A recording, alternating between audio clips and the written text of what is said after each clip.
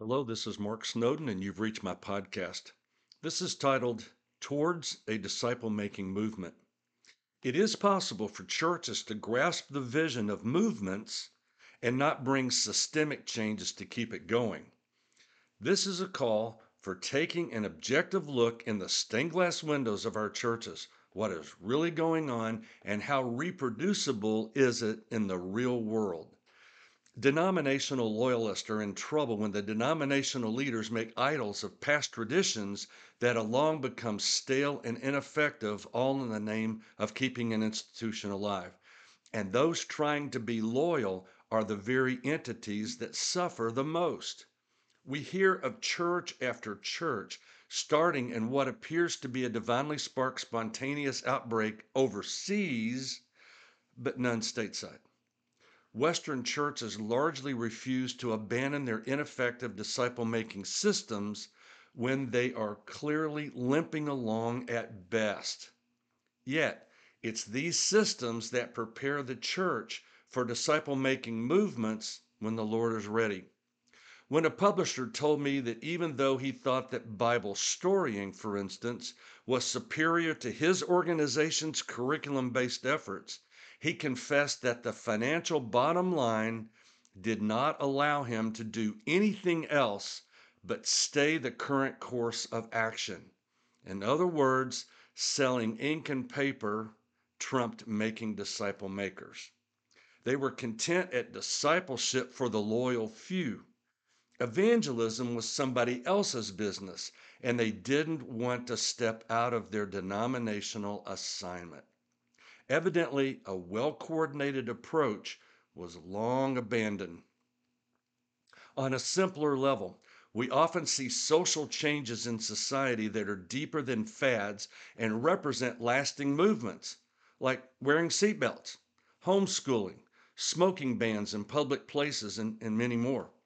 Facebook, Twitter, Instagram, YouTube are all examples of social movements that bring behavior, which are practices that we actually do, brings behavior changes, but not necessarily beliefs. Deep change in our culture is possible, but it requires blurring the lines between those who catalyze and those who maintain so that there is a seamless flow from one level of spiritual development to another. We have placed in authority of our churches the preacher teachers of Ephesians 4:11, but where are the apostles, prophets, and evangelists? Movements are spawned by those who push the edges of lostness. And all five service categories in that church in Ephesus are required to work together to keep disciple making movements healthy.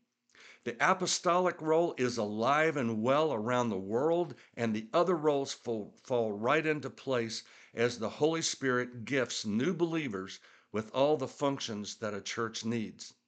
Some churches have lowered the bar of accountability so low that just inviting the lost to church is considered praiseworthy, or possibly just putting in a good word for Jesus, such as putting Christ in Christmas, is now considered a bold move and is highly praised in some places. Don't get me wrong, inviting people to go to church with you is important. Tom Rainer is the author of The Unchurched Next Door. Through Lifeway research, he reported that 82% of the unchurched are at least somewhat likely to attend church if invited. A disciple making movement may have to start with church attendance, but how much more effective to begin with sharing a relevant Bible story and expressions of care at the right moment in the life of a seeker.